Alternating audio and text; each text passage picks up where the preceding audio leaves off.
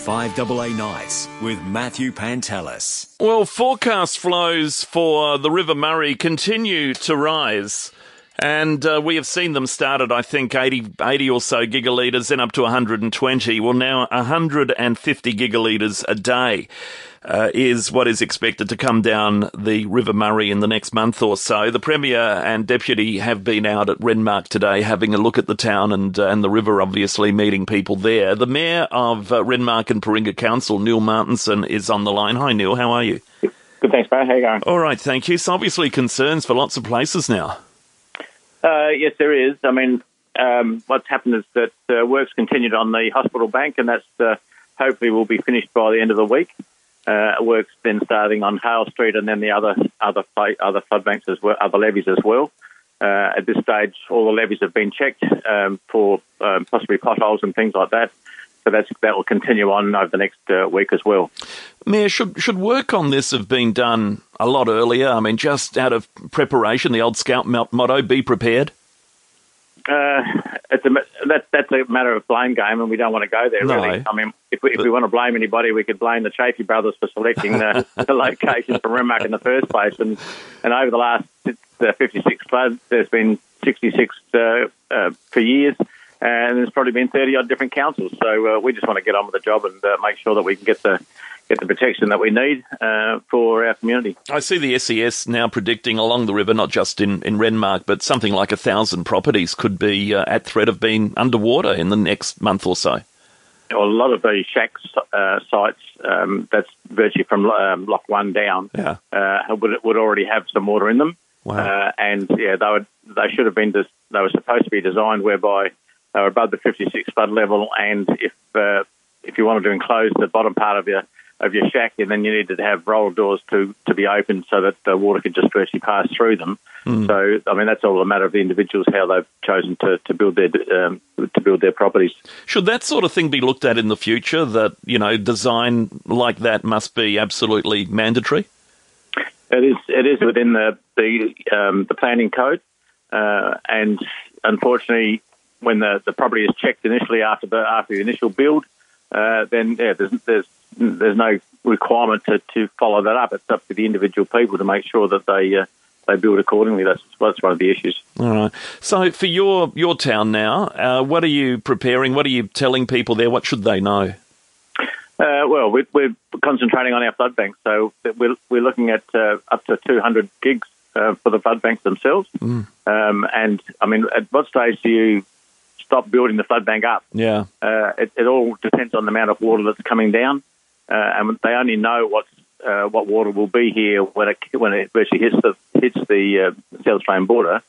So you don't know what rain's going to happen. You don't know what rain's going to happen here in Renmark either. Yeah. Although that won't affect the river. But once we start blocking off stormwater outlets that go from the town into the river, once they're stopped because the river's coming up slowly, if we get, like we had 2 weeks ago, 4 inches of rain in 2.5 hours, then we're going to be internally flooded in essence, because that water in the town's got to be pumped out over the bank to get back into the river. And council and through the SES have got pumps in appropriate locations to be able to do that. So that's the sort of things that we're trying to look at the moment. Wow, that's unreal, the planning that needs to go into it and the thought of that, because you're right, you'd think, well, let's cut off the stormwater drains so the river doesn't come up, but then, of course, if it rains, where does that water go, which is just unreal, and you make a new problem for yourself, yeah.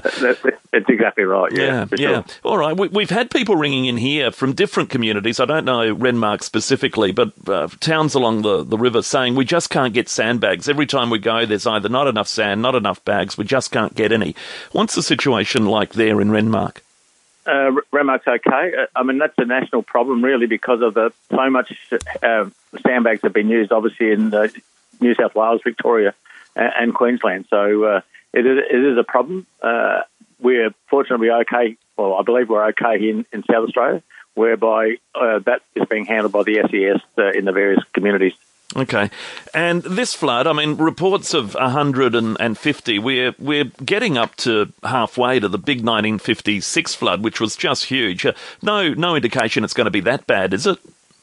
No, certainly not. I mean, the whole thing is once that river keeps coming up, then it's spreading out. It's gone out of the river channel in a sense, and it's spreading out into the wider areas. So you're talking about the wider floodplains, and in those areas, the water can continue to rise for a significant period of time because it's not going to generally affect what's happening downstream, other than the amount of water that's coming through. So just because the river goes up in gigalitres, it doesn't mean it's going up proportionally in height of the water, basically. Yeah, right, okay. For people living in caravans and even on houseboats in the region, how are they getting by at the moment? I guess they would have had to move out. Yes, all the caravans, or some of the caravan parks are still going. The one here, the two here at Renmark, they've built up sandbag walls, basically.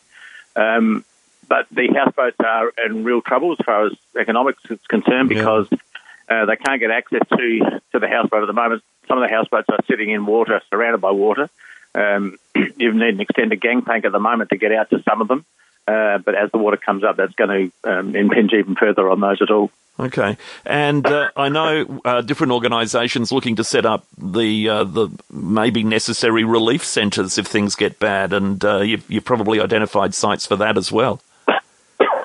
The thing is, I suppose, people that haven't got anywhere else to go, or family or friends or relatives that they can stay with. So the state agencies, the state government agencies are dealing with those issues, and that information is getting out to everybody as much as we possibly can. Yeah, all right. Neil, really appreciate your time tonight. Thank you so much, and all the best with it there to you and everybody else. Hopefully it doesn't rise much further than expected, and all the preparations that can be put in place have been. Thank you.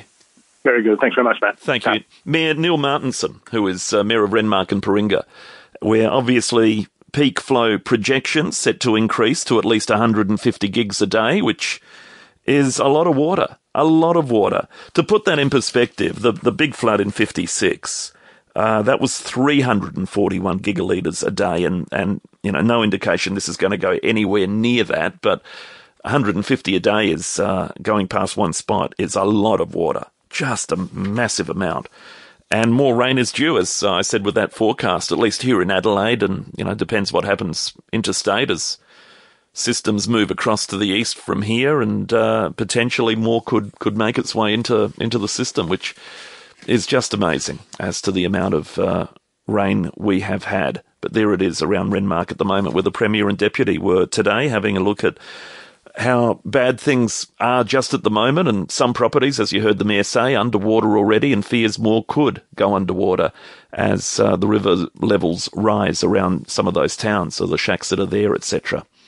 To some breaking news, and there are reports this evening that former Liberal Defence Minister in the Howard government, Peter Reith, has died. Peter Reith coined the phrase famously about having a